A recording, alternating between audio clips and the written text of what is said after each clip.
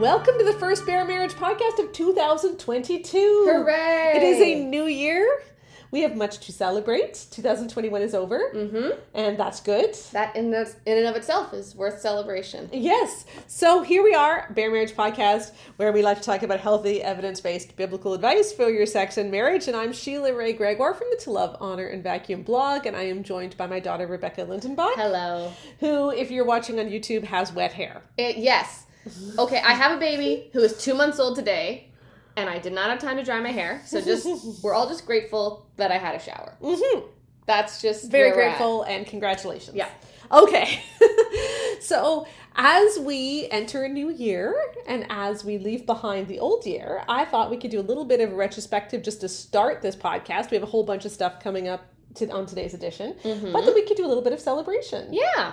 Because this year, Great Sex Rescue was published in March. It launched in March, and that was big. That was big, and it sold well, and even though we had a ton of pushback, and even though it was emotionally difficult, and I know in my very last podcast, 2021, I was so thoroughly depressed. I have spent the last 2 weeks offline knitting, and I am happy. Yes.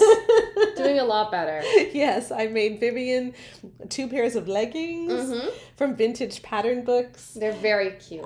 Katie can put pictures up if you're watching on YouTube. And a lot of other things. And we've just had a lovely few weeks just processing and resting because it was a hard year. But as we started to look back, we realized how much there really was to celebrate. Yes, and that honestly, I mean, the battle has started to shift. I think the tide really has turned. And even though we were fighting really hard last year, I think in a way we've made some really big inroads. And I'm just excited to see how those inroads spread. And just, to give you a bit of an idea, on December 31st, drum roll please, we got our millionth download. Yes. Of this podcast. And more people tend to listen than download, so... on YouTube, that doesn't count. Or if you YouTube things, or if you stream it through other things, I don't know if that counts or not. It's difficult to find out. Yes. But regardless, there's probably even more than 1 million listens. So that's really thrilling. Yeah, and we had half of those in the last year. Yeah, so it's been growing exponentially. Astounding. Yeah, so thank you for joining in. I know so many of you found us last year, and last year was a great year for the podcast. Lots of really fun episodes. So that was exciting. Great Sex Rescue continues to sell well. We had a big bump at the end of the year, turn of the year, because everybody's including us on their top 10 books of 2021 list. Yeah, so which yay! Is awesome. So hey, if it was not a top 10 book for you in 2021, make it a top 10 book in 2022 and pick it up. It will change your life. Rebecca, one of the things I've realized in looking back over our podcast in 2021 is that we never actually summarize the book anywhere. We're always talking about one aspect of the book. That's right. Whereas every time I go on someone else's podcast, I summarize the book. And so a lot of people who only listen to our podcast don't actually know what the book is about. And so we're just so good at our jobs. We do this so perfectly. Yes. So I want to give you the summary that I give on other people's podcasts, because I've been on 200 podcasts. So I feel like I say this all the time, but I realize I don't say it to my own audience. Yeah. So I am going to tell you the story of the book. Yes. As I tell it on other people's podcasts. So it was a Friday afternoon in January of 2019, and I had a migraine, and I was sitting in the yellow chair, which is just behind us, and I was looking for any excuse not to work, and I was on Twitter, which is usually where I go when I'm trying to find an excuse not to work. And it usually is filled with excuses not to work. Yeah, more on that coming up, because our guest is here because of Twitter. But as I was there were people fighting over whether they needed respect or love. And several women were saying that they need respect, not just love. And they were referring to Emerson Eggerich's book, Love and Respect. And I had that book upstairs. Yeah. But I had never read it because I was always afraid of plagiarizing. So I went and got the book. And I read the sex chapter, which is only about 10 pages long. And it was like a nuclear bomb went off in my living room. And I started FaceTiming you and Joanna. Yeah, and the group chat between the three of us was really something to behold. And I was like, I don't believe, we got to do something. Yeah. This is really bad. And so the following week, I wrote a whole week of posts on love and respect, and they blew up. And I started off by talking about the problems with how the book talked about sex. How if your husband is typical, he has a need you don't have. So sex is about men. how you need to minister to him sexually as unto Jesus Christ. So sex is all about a woman giving her husband physical release. And he even says that sex is about a husband's physical release. Yeah, because if your husband is typical, he has a need you don't have. Right. Whereas women need emotional release, whatever that means. I don't know. I picture Sandra Bullock and the late Betty White. The late Betty White. Chanting around the fire in the proposal. The proposal. Yeah. That's what I have pictured right here, emotional release. And the book went on with a lot of really negative tropes about sex. And I wrote about those. And then I wrote about some of the other problematic things in Love and Respect, including... Well, the entire premise of the book. Yes. And we just had so many comments about how that book enabled abuse in their marriage. And so we wrote up a report of this because we were really concerned. Yep. And we sent it to Focus on the Family because they published the book and they promote the book and we thought that they would care. Yep. And they blew us off. Yep. And we thought, oh my gosh, I have been spending 10 years on this blog trying to give people healthy advice for their marriage. But unless we start demolishing the negative foundations that so many people have built their marriages and sex lives on, we can never get healthy. Mm-hmm. And if Focus on the Family isn't going to listen to a few hundred women, maybe they'll listen to 20,000. And that's when we did the study for the Great Sex Rescue and the book. And in the book, we look at, we asked 20,000 women to rate their marital satisfaction and their sexual satisfaction. And then after they did that, we gave them a whole bunch of evangelical teachings about sex and marriage to see if believing any of those teachings correlated or made a difference in how they rated their marital and sexual satisfaction. And we identified 4 main beliefs that really hurt women's sex lives and marriages. And those 4 teachings, if you're interested, are, I like to say in Lord of the Rings terms that there's sort of one ring to rule them all, where there's one teaching to rule them all that is above everything. And that is this: if your husband is typical, he has a need you don't have. Yeah. Like, sex is for men need sex, women don't. And then stemming from that are the 4 harmful ones that we found, which are that a woman is obligated to give her husband sex when he wants it. You should have frequent sex with your husband to keep him from watching porn. All men struggle with lust. It's every man's battle. And boys will want to push your sexual boundaries. Yep, as a girl, like when you're young. Yeah, and so you are the gatekeeper. And those things all led to really bad stuff. Yeah. And we detailed this in the Great Sex Rescue. And we talk about, where these beliefs came from, how we can be tricked into believing these things, but then also how to rescue your sex life from them, how to reclaim joy and intimacy and true love, and throw out sexual entitlement and objectification. Yeah, and how to reframe what you've been taught. Yeah. If you've been taught your whole life, well, lust is every man's battle, how can we see that in a different way? Yeah. People struggle with lust. Yeah, exactly. Often men more than women, but many women too. And the way to defeat lust is by treating people like whole people made in the image of God. Yeah. And learning to respect them as whole people. And so let's reframe these messages that we've been given so that we can find health and wholeness. And that's what the book is about. That's what my blog, To Live, Honor, and Vacuum, is about. That's what this podcast, the Bare Marriage Podcast, is about. Yes. And over this last year, we've just seen a lot of inroads. Not just with our own book and a blog, but some pretty interesting things happened. Married Sex by Gary Thomas and Deb Felita. That book landed in October. We talked about that a lot in last year's podcasts. I don't really want to revisit it too much. But what was interesting is that was the first major book in the evangelical world that came out after the Great Sex Rescue, where we know that Gary Thomas read the Great Sex Rescue, and yet they didn't heed the warnings in the Great Sex Rescue. And they promoted all the same harmful messages. Yeah. And the book didn't do well, and it had a ton of criticism. And so it's like we really have changed the conversation. Yeah, for the first time, you're not able to write something about how women should feel like they have to have sex the same way that you have to feed a nursing baby in the middle of the night, so why don't you give your husband sex? Yeah. Like, that's such a horrible, toxic message. That's entirely the obligation sex message. Yeah. And also, frankly, if you want your wife to see you as a breastfeeding baby, I think that also has a lot of implications, Freudian implications, but that's fine. Anyway, like I say, you can't say those kinds of things anymore without people calling you out and being like, maybe sex shouldn't literally feel like a chore. Yes. Like, and you can't say stuff like sex ought to be a sacrifice sometimes, or you're doing it wrong. Yeah, you can't say things like you should text nude pictures to your husband so that neurologically he doesn't want to look at porn he'll anymore. Become accustomed to looking at your nude body instead of other women. Porn. It doesn't work that way. You can't say those things anymore because people actually have the ability to speak up. They've been, I mean, I hope that we've been able to help people feel empowered to say, hey, I don't want to have to train my husband to look at my body instead of other women. Yeah, that's not how this is supposed to work. Yeah. And then Matthew West had the video "Modest is Hottest." Mm-hmm, the music video where he said that he was making fun of dads who are overprotective, but he inadvertently was not making fun of dads who are overprotective. Yeah, he was actively like talking down about other real life women and their bodies. He was saying a lot of very inappropriate things about people who are actually like children of God as well. Yes. So anyway, I had major problems with it. He says, like, what happened was he put out this video saying, you know, modest is hottest, so girls, like, don't wear dress turtlenecks. Wear turtlenecks, and all these boys are going to be looking at you. Remember that if you want to get a good boy, be modest.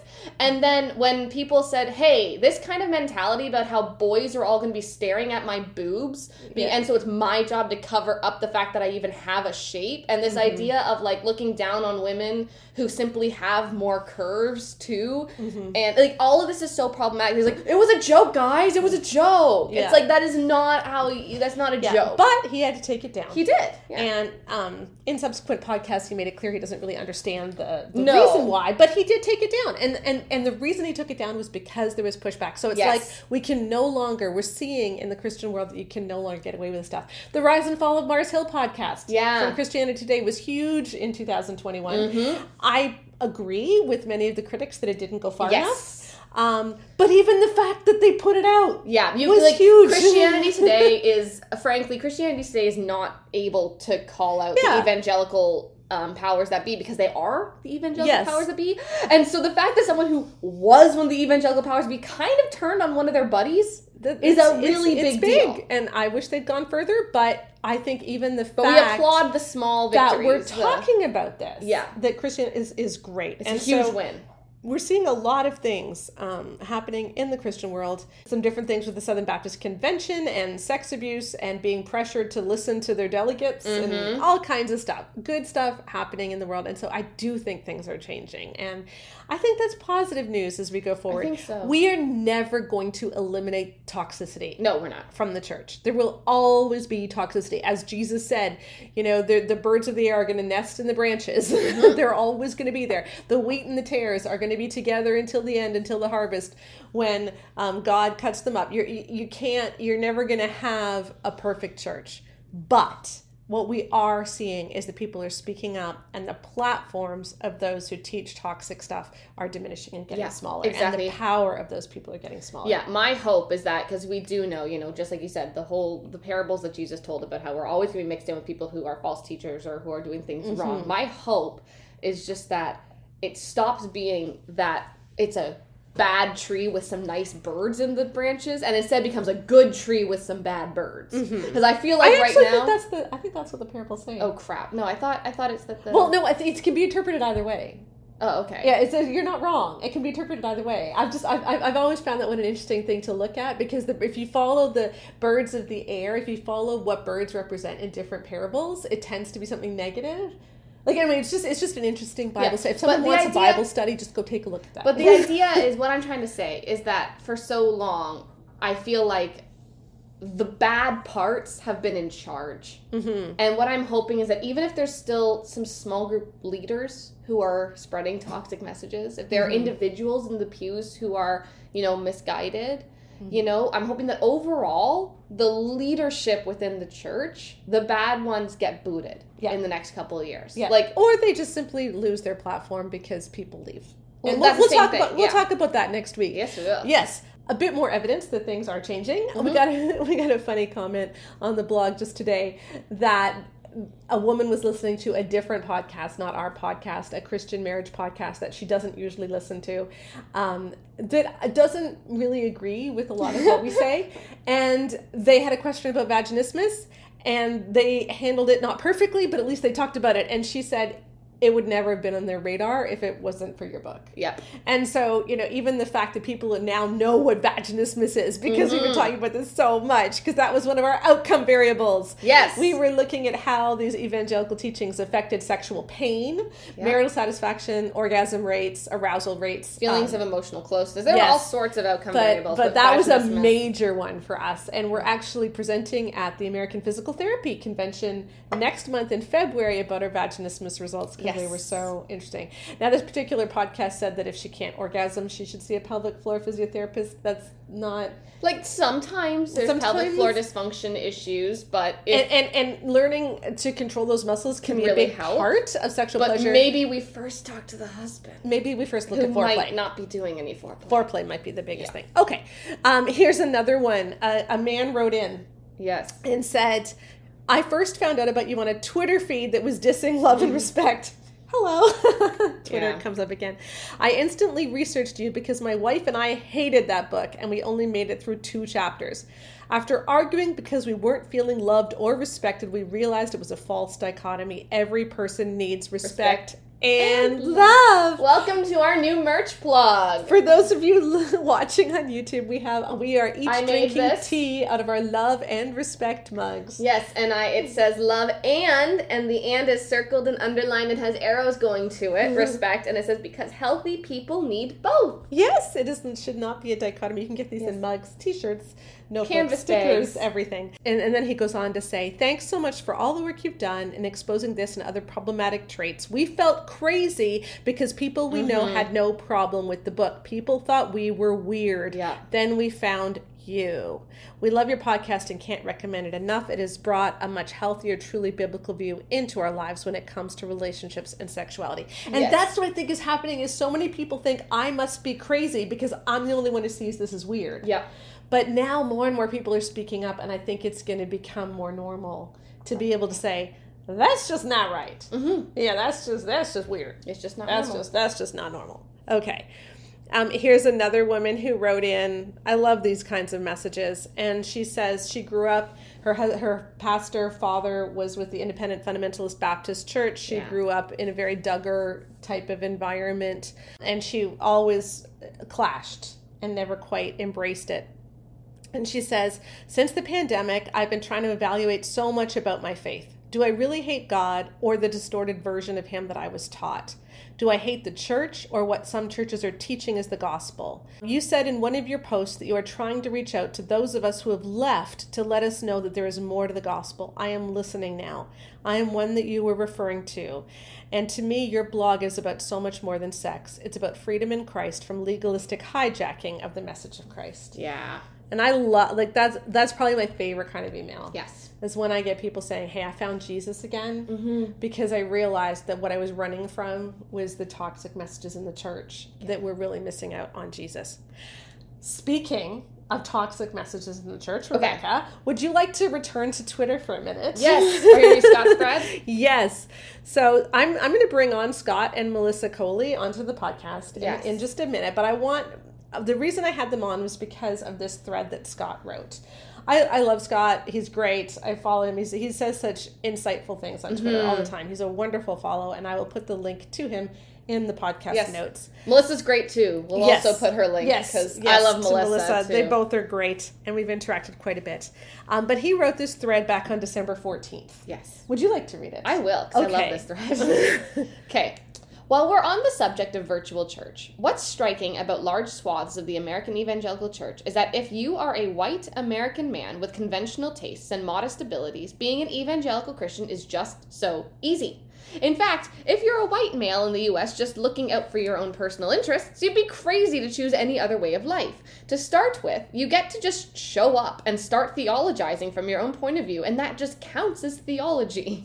You get married, and then you never have to make your bed or do laundry or cook ever again. Or pick up your towels. Or pick up your towels from the bed. Scott didn't say that one. No, Emerson Eggerichs did. Yes. But yes. And you get to be the decider of things. And you get to gain as much weight as you want, but she can't, because if she does, then you get a pass on infidelity. Well, not totally a free pass, but she's not allowed to get properly angry with you because she let herself go, so she kind of had it coming. And all you really have to do, basically, is just keep the women folk in their place and the cultural interlopers at bay, and don't look at pornography unless the wife lets herself go, in which case you still shouldn't do it, but it's as much her fault as yours at that point. So, except for lusting after women that aren't your wife, which shouldn't be a problem if the missus is doing her part, you just do all the stuff you'd want to do anyway as a white American man, and it counts as Christianity. No cross to bear, no hating your father and mother, no meaningful sacrifice, no effort to understand perspectives that make you uncomfortable. In short, it's just nothing like the life that Christ tells his followers to expect. So a lot of white evangelical men were doing virtual church long before live streaming came along. And surely it's of no matter whether such men attend virtual church in person or online. Haha, yeah.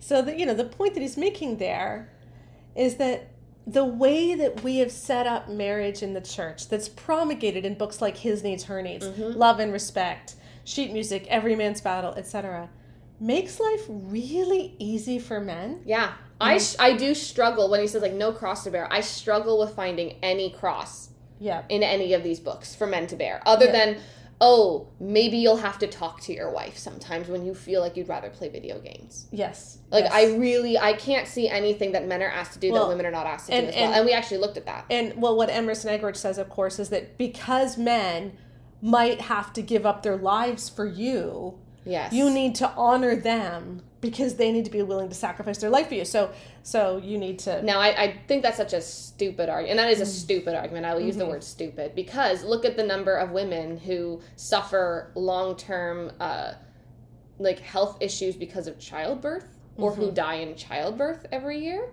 because it still happens. And when you look at relationships, it is much, much more likely that the woman will die at the hands of her partner than that the partner will sacrifice his life for his wife. Yeah. Domestic violence, women who are murdered by their husbands a lot of the time.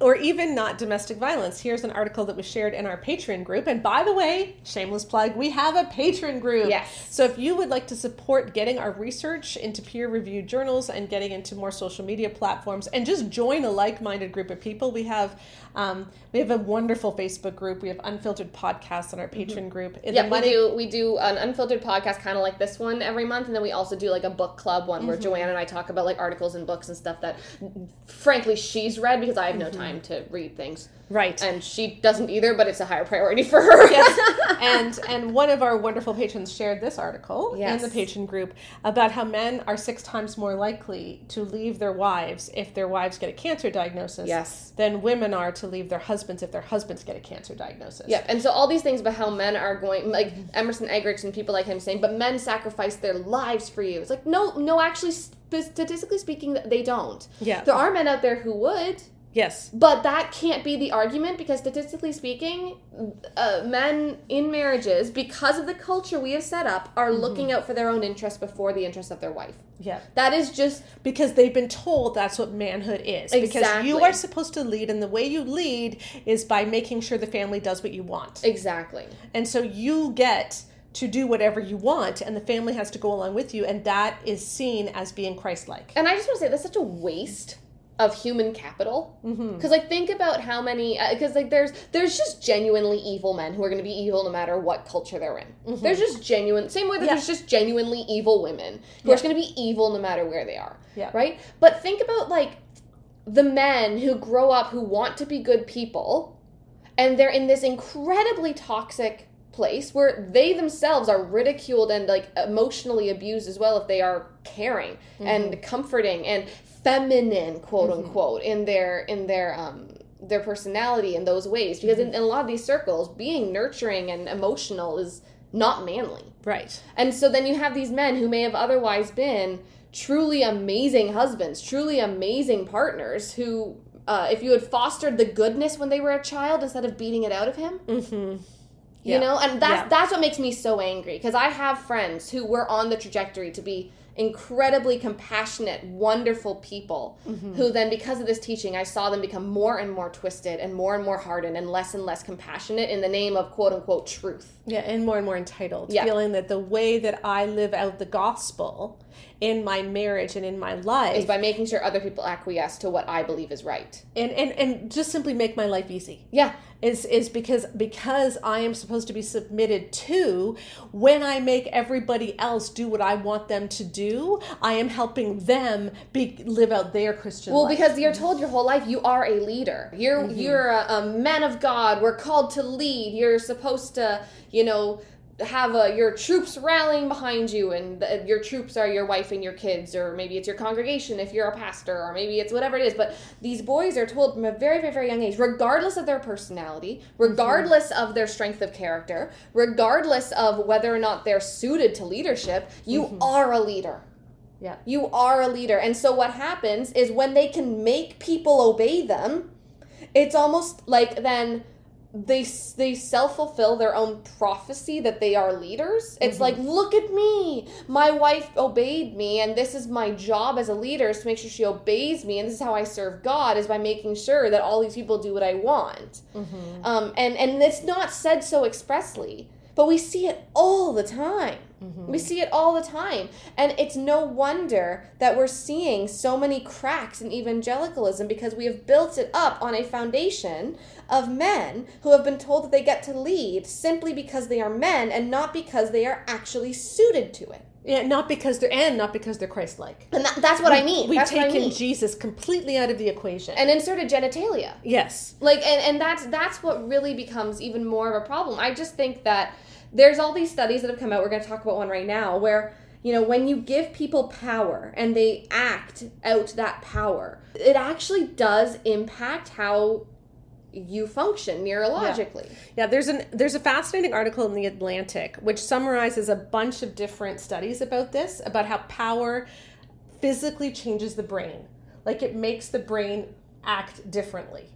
And one of the ways that it describes this is people who have power, so CEOs, people who they lose the ability to mirror others.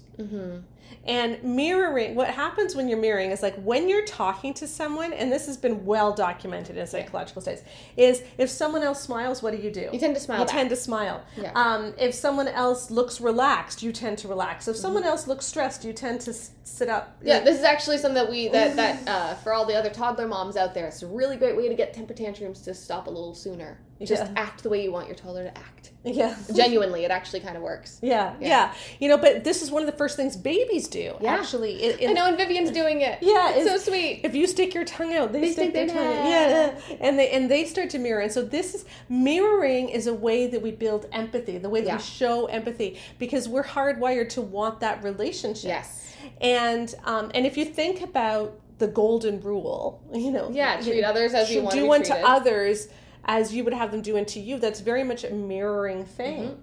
And what happens is the more power you have, the less you mirror. Yeah, because you don't actually have to think about how others will treat you, because you have power over them. Right. They can't treat you badly. And so even if you treat them badly, they're not going to be able to treat you badly in return. Now, the studies go on and say a whole lot of other things about that. I'll put a link to it in the podcast notes because it really is fascinating.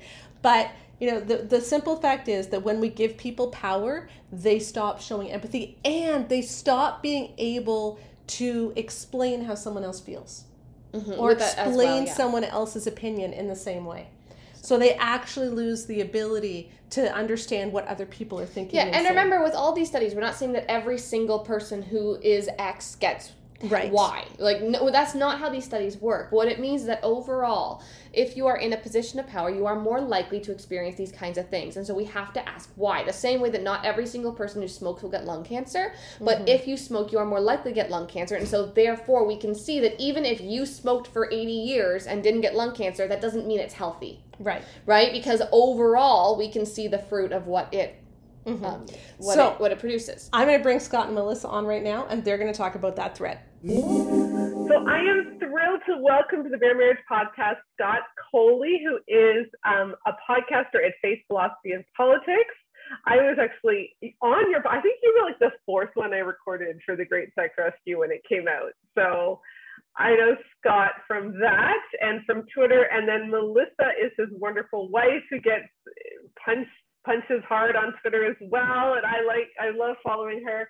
And you've got a whole bunch of credentials. You're a teacher, yoga instructor, Yeah. trainer, and yeah, I'm a special ed teacher turned personal trainer turned stay-at-home mom, and I'm currently an art instructor for adults with intellectual disabilities and autism. Right, and you edit all of the podcasts too, right? I do. Yes, so you're the behind the scenes person, which is a big job. Thank you, Katie. Thank you. Yes, thank you to Katie who does it for me. Okay, so we loved the thread. Scott, like we love that. And I just thought this was a good way to start 2022 because I want to change the conversation about men and sex because this is ridiculous. Like this is crazy. So tell me, you wrote that thread. What was the feedback that you got from it? It was about what you would expect. I got some reactions that were sort of like, well, that's not true, just in very general terms, but no one sort of denied really any of the specifics in the thread, because of course you can't. Right. Because it's all true, as you've painstakingly documented in your work, which we all owe you a lot for having done the grueling work of reading through all of that and documenting the receipts. I mean, it's really, I literally cannot even imagine. Yeah, I know. We all need therapy. But I'm not even kidding. But I think the thing that really struck me as I read it, and I mean, I've been in this forever, it seems. It isn't forever. It's only been like 3 years, but it seems forever. But I had never thought of it the way you put it, in that the way that the evangelical church sets up life for men is just so easy. Like, why would you want anything else? And how did we get to the point where we thought that was Christianity? You got me. I grew up with parents who had very traditional roles. My dad is a pastor and he went to work, and my mom was home when we were young. But it was I never got the impression that my mom's job, that her purpose in life was to take care of all 5 of us and my dad. My dad, in different seasons in life, always, he packed our lunches, he grocery shopped, he made dinner, made breakfast. Like, he was constantly involved. And so some of what we've seen on Twitter and in the lives of people we know, we're a little perplexed by, and we're not really sure why the everything is so simplified, and women are maids, they're servants. You know, I probably have, I don't know, a decade on you guys, at least, maybe more. I'm not sure. I'm older anyway. But I remember, and I shared this in the blog last year, when I was in youth group in the 80s, we didn't talk about gender roles and about all this stuff. What we talked about was, how are you going to make a difference in the world? What are you going to do for Jesus? What are you going to risk for Jesus? You know, we talked a lot about mission work. We talked about how to transform our communities. We talked about how to witness to those around us. We talked about all the many immigrants to Toronto, because I grew up in the most multicultural city in the world. You know, how can we reach these unreached people groups who are coming to Toronto but still have, you know, family back in some unreached nation? Like, what can we do with this mission field that God is bringing right here? And that was what we talked about all the time, was how can we live our lives totally sold out for Jesus? And somehow that went away. Like, I know there's still elements of it, but I don't know, did you guys see that Gospel Coalition reel last week that everybody was commenting on? Ligon Duncan, I don't even know how you say his first name, Ligon, I don't know, Duncan, he had this video up on the Gospel Coalition, and he said that when husbands feel like their wives respect and trust them, they are able to take the risks involved in spiritual leadership. And then he listed a lot of these risks, which include getting the kids ready for church and reading your Bible and acting like a Christian in their daily life. We've taken a much needed break from Twitter recently, so we missed that. I hadn't had the pleasure. Thank you for letting me know that exists. Yeah. When I grew up in sort of evangelical subculture, and I would say that my experience is broadly similar to yours. There wasn't a lot of emphasis on gender roles, at least in the background that I came from. Now, Melissa had a different experience. My parents were an anomaly. Yeah. And I think the operative word there is emphasis, right? Because underlying a lot of this sort of patriarchal, or if you like, complementarian rhetoric, there are actually two theses, and both of which are important. One is to do with gender roles, and the other is to do with the importance of their view of gender roles, right? And we never talk about that second one, right? So, say what you will about gender roles, right? But I just want to know how we got to a point where you've got a bunch of dudes running around screaming about how important it is that we let dudes be in charge, right? So if you think men should be in charge, fine, we can have that conversation. But if that's like 90% of what you talk about, and it just so happens that you're a guy and it really works to your benefit for things to be that way, I just have to say at a certain point, I mean, this was kind of the motivation for the thinking behind the thread was, why do you spend so much of your energy as a Christ follower trying to bring about social arrangements that make your life easier? And incidentally, I just never had the idea that the purpose of marriage was to make my life more convenient. That is not the point of marriage. I've been married for, it feels like what, 3-4 years? Almost 9 years. Oh, has it been that long? Yeah. I don't know. So I haven't been married that long, so I won't claim to know what the point of marriage is, but I do think I have a pretty good idea of what the point of marriage isn't. Yeah. And I just don't think the point of it is to make my life easier. And I just don't think that's why my wife exists. Yeah, it's bizarre. And it's such a strange view of, like, I find this whole thing a very strange view of men. Because the men that I know who truly love Jesus are not running around trying to be in charge. They're running around trying to make the world, trying to bring the kingdom of God to earth. Like, let's feed the hungry. Let's, care about our communities. Let's tell people about the good news. Like, let's do the work of the gospel. They're not saying, hey, everybody put me in charge. And I don't know how we can give a different picture. I guess this is what's bugging me, is how do we fight back against that when every time you try, you're told, well, you just don't believe the Bible? So okay. I have a couple of projects going, one of which has to do with ideology and propaganda. And that's propaganda. And in particular, it's a kind of propaganda that appeals to some ideal in service to an agenda that undermines that very ideal. Now, here's what I mean by that. When you and I are having an interpretive disagreement, right, about what Scripture says, okay, and let's say, okay, so the complementarian says, the Bible says women should submit and women should be quiet in church, and then you say, well, I don't think that's what the Bible says. Right. And then they come back and they say, well, why don't you believe the Bible? Why are you questioning the authority of Scripture, et cetera, et cetera? First of all, that's a non sequitur. It doesn't make any sense. Right. Because no one's questioning whether, the Bible is the inspired word of God in this conversation.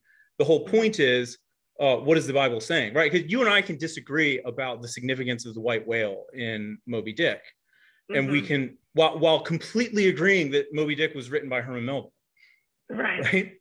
Okay. So first of all, it's a non sequitur. But secondly, and I think more importantly, the appeal is to the authority of God's word, and that is a noble ideal, right? Because we want to give God authority over the sayings of men, right? And women, but definitely men in this case. So there's this appeal to God's authority in service to an agenda, which is ultimately to get you to submit to their human authority, which is the opposite of the ideal that they're appealing to. right?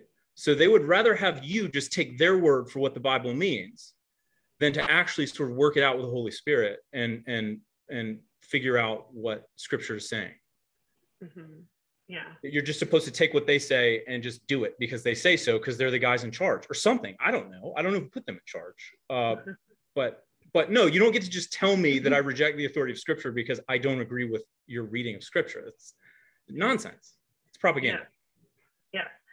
It's a hard one to fight against, though. Like, it really does shut down the conversation. I think a lot of people then don't know what to say. Because when someone says, well, you just don't believe the Bible, I think that's where a lot of people just feel almost shame. When you don't know how to argue the Greek, you don't know how to argue the context of the time, you don't know the intricate arguments, you just know, but what you're saying sounds nothing like Jesus, and so it can't be right. So there proof texting used to be bad. I don't know when it stopped being bad. I don't know.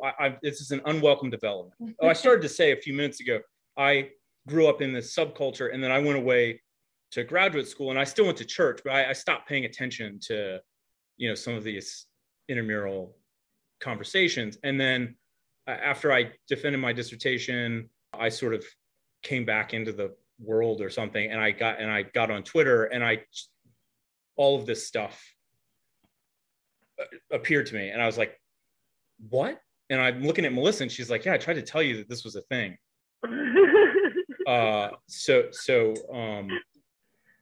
No, I was just gonna say, like it. I think a lot of people feel a lot of shame when someone says, well, you just don't believe the Bible, because they don't know the intricate answers. All they know is you don't look anything like Jesus. That was it. So proof texting used to be a bad thing. That was it. Sure. I mean, you could just take snippets of Scripture and say, well, here's what it means. And if you don't believe this, then you don't accept the authority of Scripture. That's one way of doing things.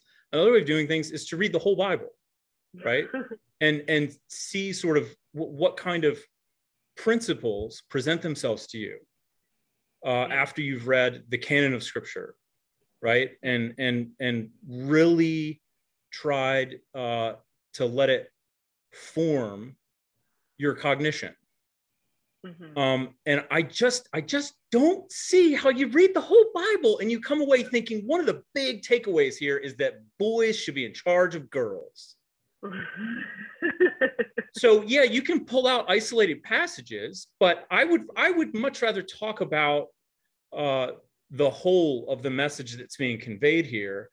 And I wouldn't mind talking about why you as a guy are so intent on constantly talking about why you should be in charge. Mm-hmm. If I could add, and I could be wrong. I mean, I don't have a PhD, I don't know. But I think a lot of people are reacting to Beth Allison Barr's book right now, and everybody's angry about, can women teach men in church? And I think that conversations about that, if we could put those to the side for a moment, you said they shut down conversations by saying, well, you don't believe, what the word says, the good book. Mm-hmm. If we could put that aside and maybe focus on what goes on in your home. So forget whether or not you go to a church where a woman is a pastor. If we can talk about what goes on in your home and how easy your life is as a husband, I think they're unwilling to look at that. Does your wife like being married to you? Yeah. Do you make her life easier, or do you make her feel small? And do you take advantage of her? Do you help? There was that Kevin DeYoung article, I don't know, think piece months ago about offering. What? Offering. His offering about laundry and and I think I have friends who the wife does the laundry, and that's what works for them. And so it's not about that. It's when we got married, he didn't let me do his laundry until, he still does his own, but he wouldn't let me help with it until about a year ago, because it was annoying. I'd say, you're working multiple jobs. You I'm throwing laundry in, I'm home with our son, can I just throw your shirts in? Like, it just makes sense. And these seasons, you know, where like he did a lot more cooking a year ago than he's doing now. But I think people don't want to talk about what's happening, and everything is different in each family, and what you have to find what works for you. But if the general tone in your house is that you're the husband and you got to do God's work and go in your study, especially with pastors, and that's the most important thing, and your family is neglected, and your kids, as Owen Strachan says, or Strawn, or whatever. I don't know how you're saying it. I always go back and forth. You know, you occasionally get on the floor and help with your kids. Like, that is prevalent in Christian homes, and it shouldn't be. And I once saw a man, the parent of a small child, present the child to his wife and announce that it needed a diaper. Right. Right. I mean, yeah. I decided early on, like, if I'm around, my wife's not changing diapers, because she changes diapers when I'm gone. So there's no reason why she needs to change diapers when I'm home. Yeah. And this isn't or at a restaurant. I came up with. This isn't like, you're gonna do your part, you know. I birthed that baby. It just, which would have been one. Yeah. No, it is funny. It's like one of the things, well, I remember in Gary Thomas's book, Married Sex, he has this really odd story where he says Erica has 4 children and she does most of the day-to-day decision making, and Timothy, her husband, is away at work, and so he's not involved in the daily decisions. It's like, Erica doesn't have 4 children. Erica and Timothy have 4 children. Like, even though you're talking about it.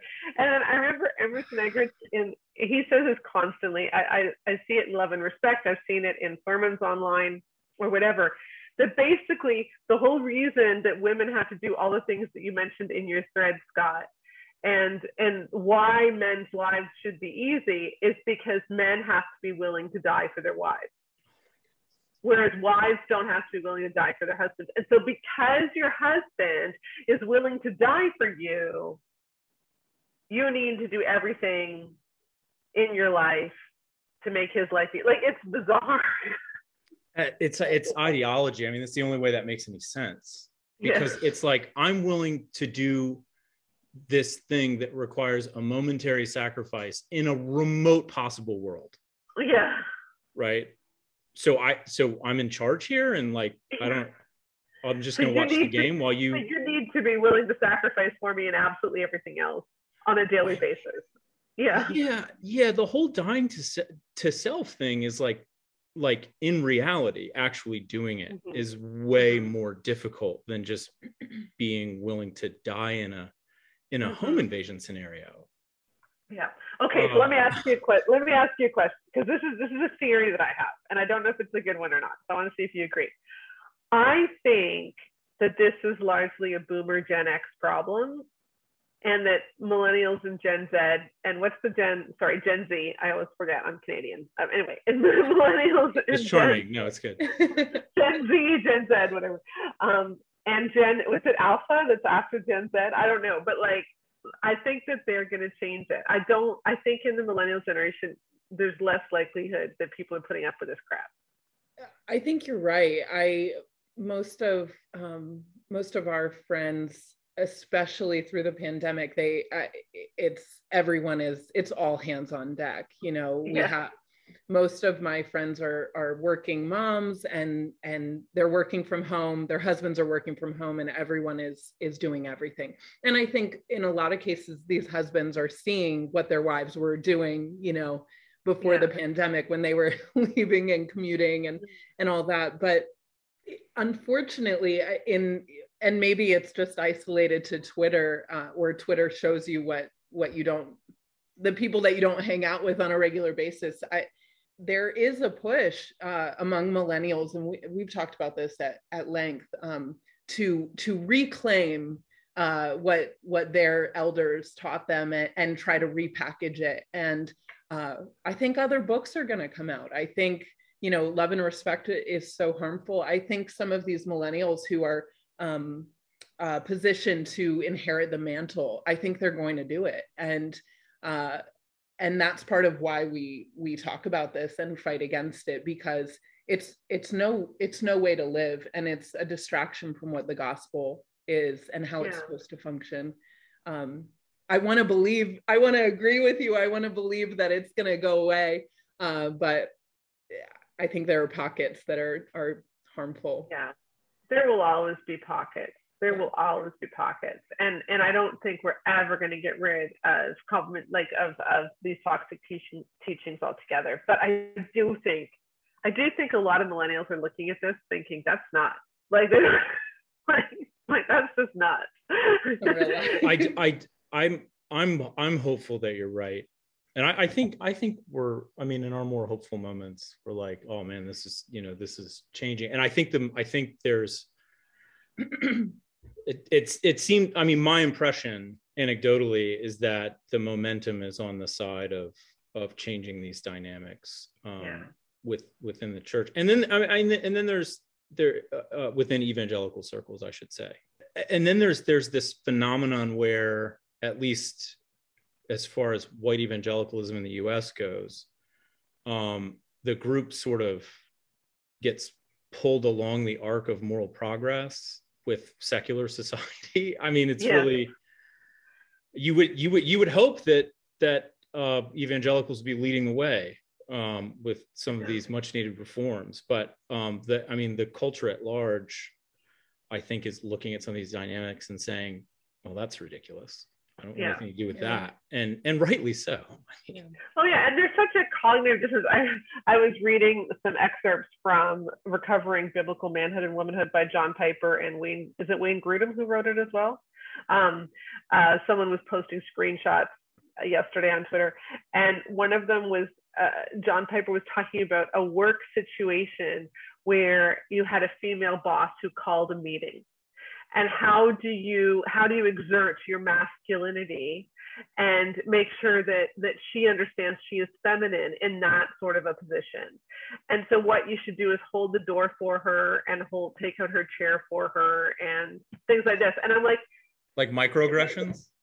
Yeah, if you did that in a work situation, if you did all those things, it is so obvious that these people have never worked in a corporate situation or academic situation whatsoever. When John Piper starts getting into thought experiments, it seems to me that the appropriate response is just, an expression of complete incredulity.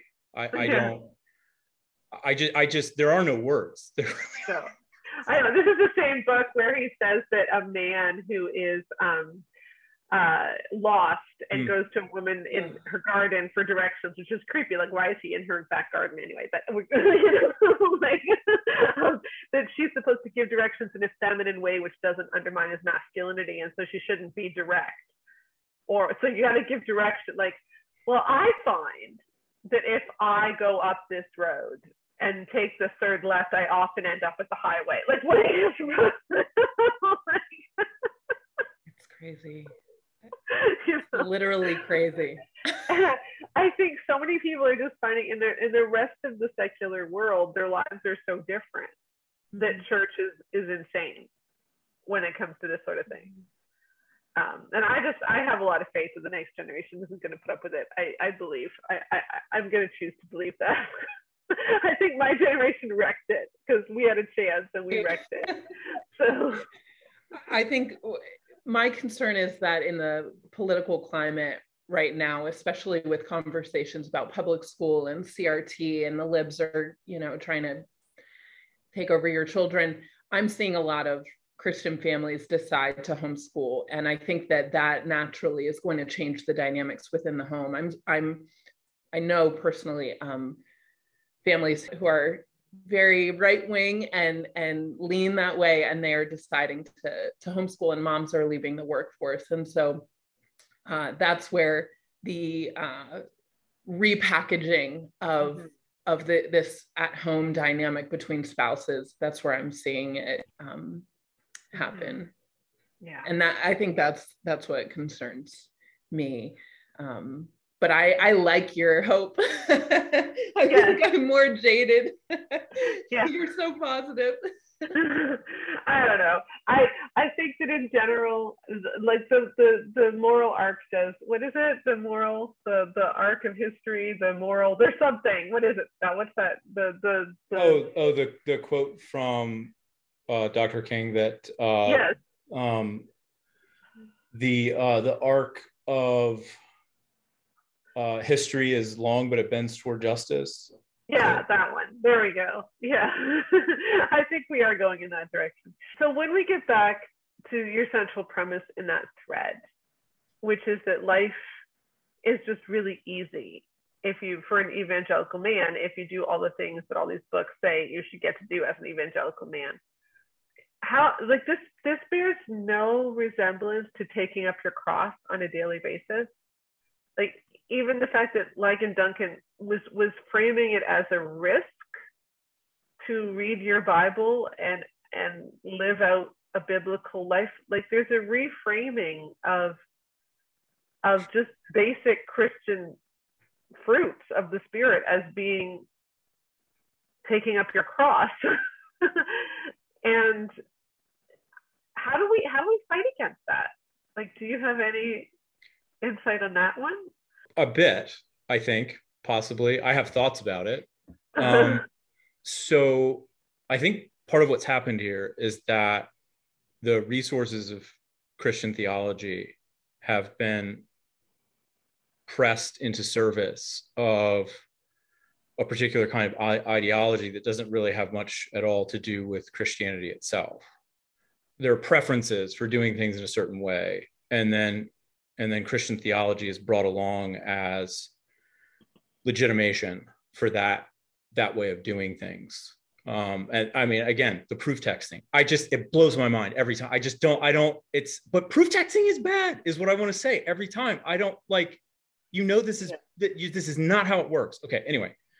So you bring along these proof texts to support this, this set of preferences that happen to reflect your own interests, right? If you're a male in these contexts.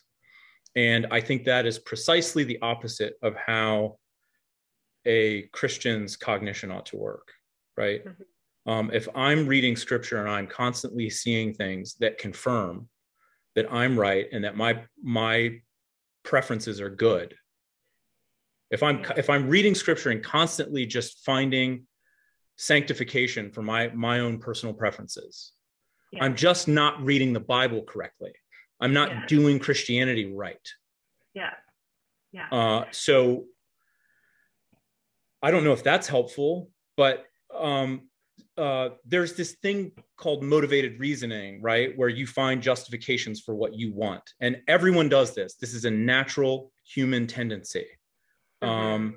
And I think a lot of Christianity is about fighting that, right? Putting the preferences, imagine this, right? Okay, this is revolutionary. Putting the preferences of other people before your own. Didn't Paul say something about that in Philippians 2? I mean, 3 and 4? I feel like that shows up in maybe a few spots. Yeah. Or how about, he must increase and I must decrease, like from John the Baptist talking about Jesus. Like that should be our aim. I think it's my prayer that we'll catch that again, that we'll fall in love with Jesus again, instead of just seeing that Christianity, cultural Christianity, is a really great way to make my life easy. So wouldn't it be such a testimony if people outside the church, unbelievers, looked at Christian marriages and families and said, wow, all of those men seem really committed to serving their spouses, and their spouses seem happy and well rested. I don't. There's no reason why day in and day out you should look as a man so much better rested than your wife.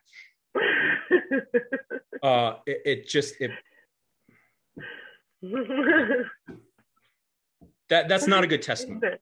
Amen. So, yeah, 2022 is the year that people, the women get more rest. I like it. Yeah. Well, that's awesome. So where can people find you guys? What's up on the Faith, Philosophy, and Politics podcast for 2022? Anything big? We've got some, we're 2 episodes in. 3rd episode will be out next week. Took a little break with the holidays, but we have some phenomenal guests lined up, and yeah, excited about that. So, and Twitter is kind of the one-stop shop for, there's a link to my website there, faithphilosophyandpolitics.org.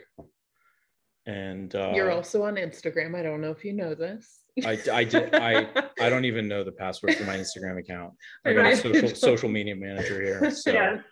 Yeah. Well, I found you on Twitter. I will send everyone to Twitter, and then they can find your podcast and everything else. So that is wonderful. Thank you for joining us, guys, and Happy New Year. Thank you so much. Happy New Year. It's always a pleasure, Sheila. Thanks for having us. I thought you'd like that bit about looking exhausted. Yes. Yes, very funny and very true for you now. Very relatable. Yes. No, but I think as we're talking about this whole idea that, frankly, evangelicalism actually has a very low view of men. Mm-hmm.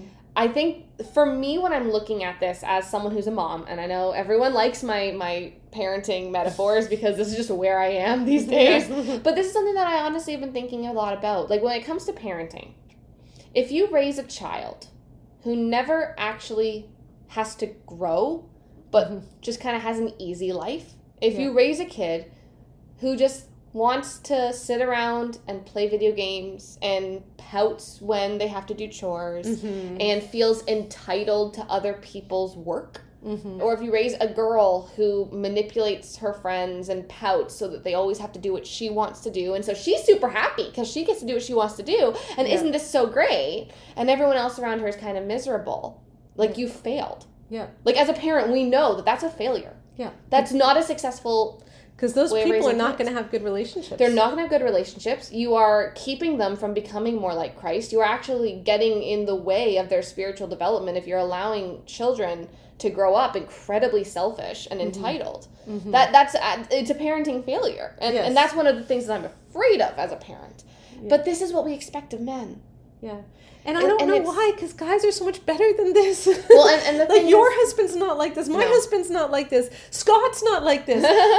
like there is no reason for us to think that men can't be good people, or that men are so fragile that a woman having an opinion is going to demolish them. It's just not the way it works. No, it's not. And what we've done is, in essence, we've raised in the church multiple generations of spoiled husbands.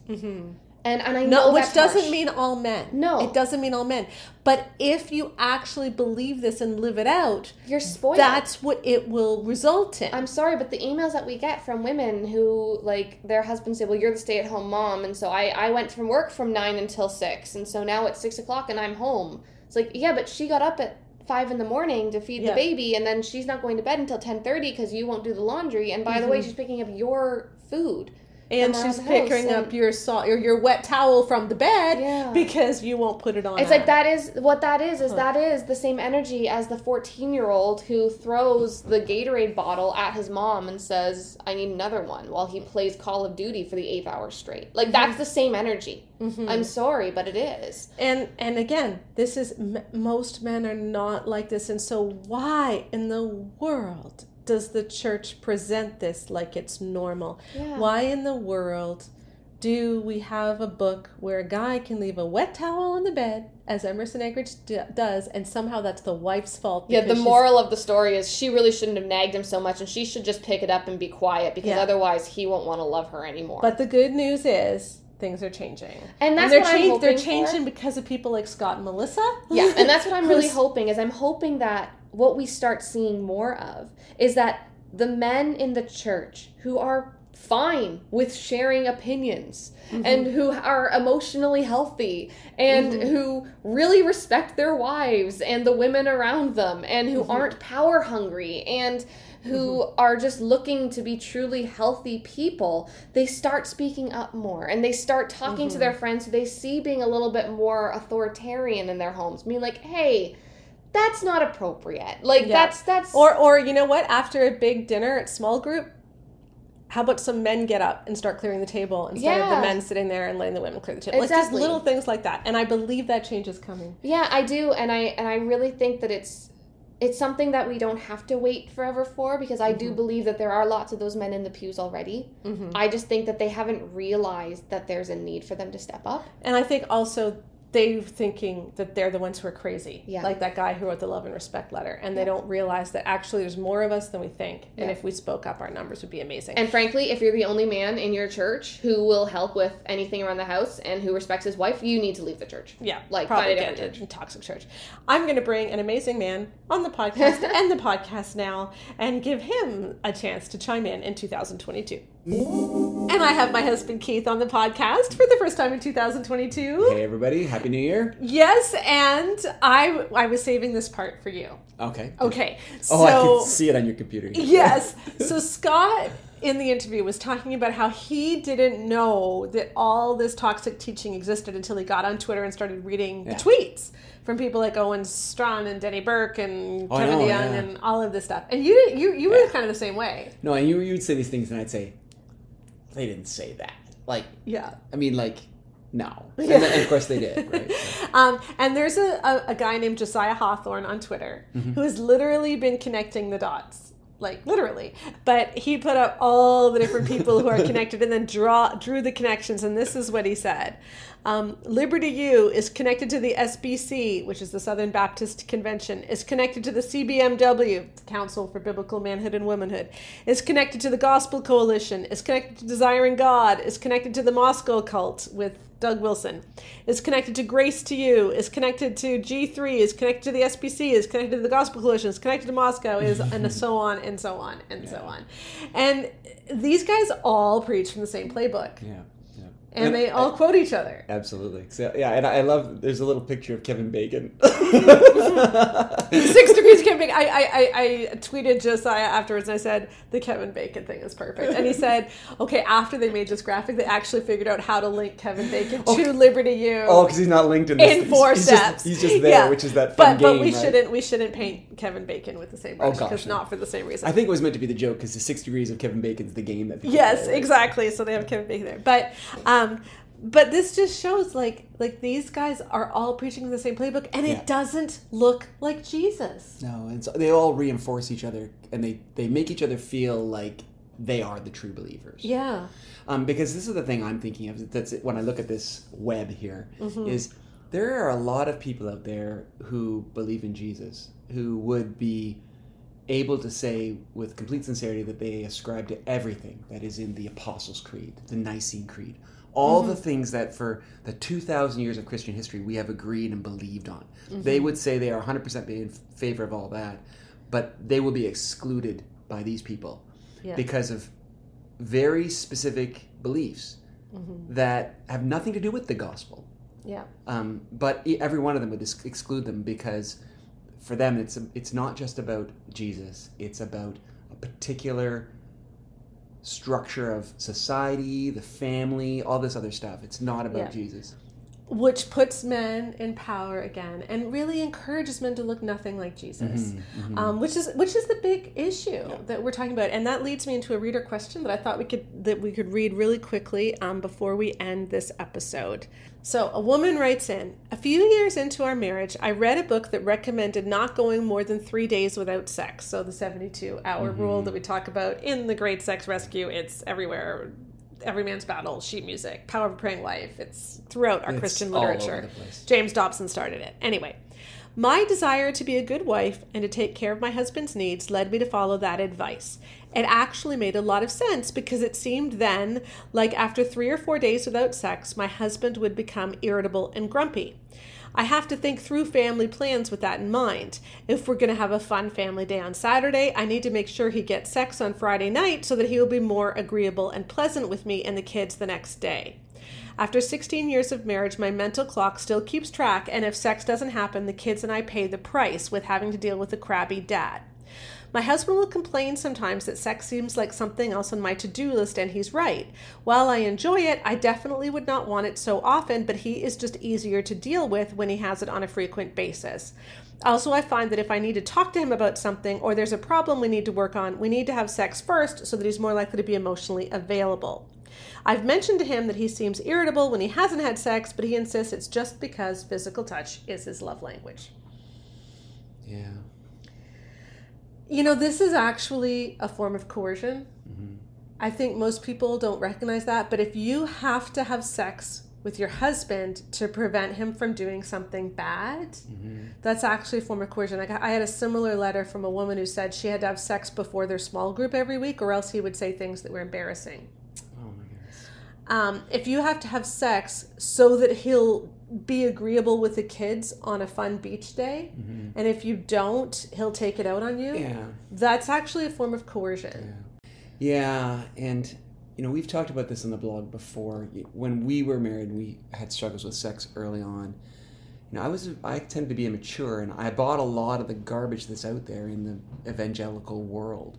Mm-hmm. And they just basically say, this is something men need, and women, you need to give it to them. Mm-hmm. And I sometimes would feel that, well, the problem is that you're not having sex with me enough. Mm-hmm. But thankfully, I got to the point where I realized that if you never had sex with me again, that doesn't let me off the hook for being a Christ-like man. Mm-hmm. And I had to start saying, like, I need to be mature.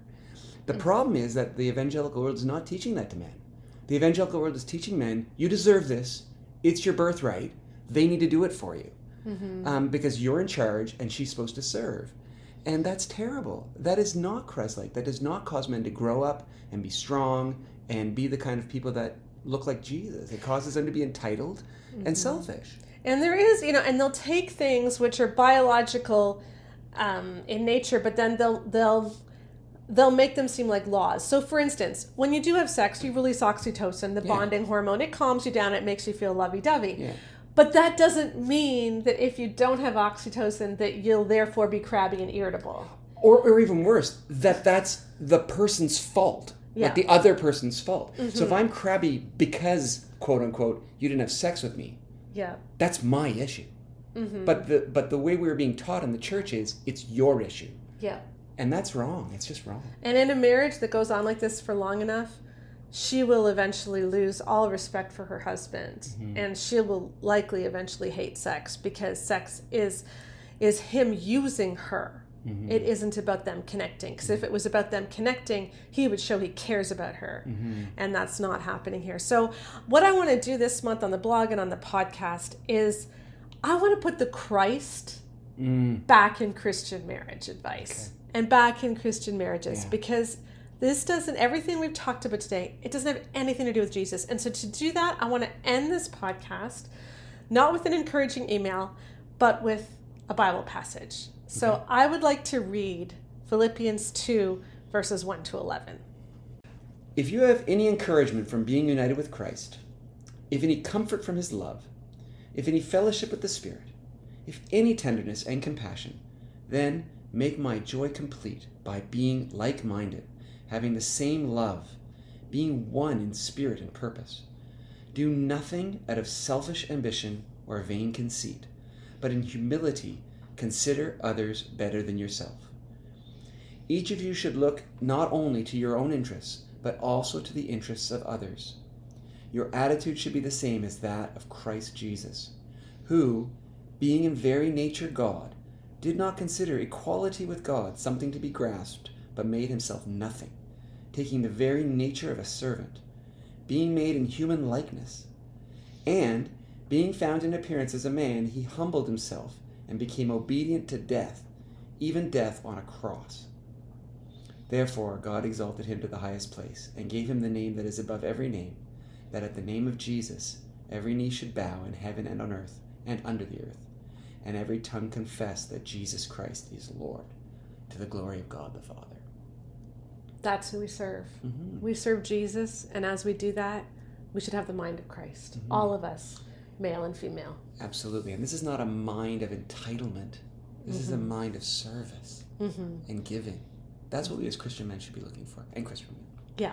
So in 2022, let's make that our aim. Let's put the Christ back in Christian marriage. Let's learn to serve and to focus on Him and follow Him first and foremost. That's what we're going to be doing on the Bare Marriage podcast. So please join me this year. There's lots of great stuff coming up. Remember to join us at tolovehonorandvacuum.com, at the blog, and join me on Instagram, Twitter. I would love to see my Instagram numbers go up because that's where I do a lot of fun stuff. So join me there as well. We'll put all of these links in the show notes. But thanks for hanging in there in 2021. It was a tough year, but I think 2022 is going to be amazing. So see you next week. Bye-bye.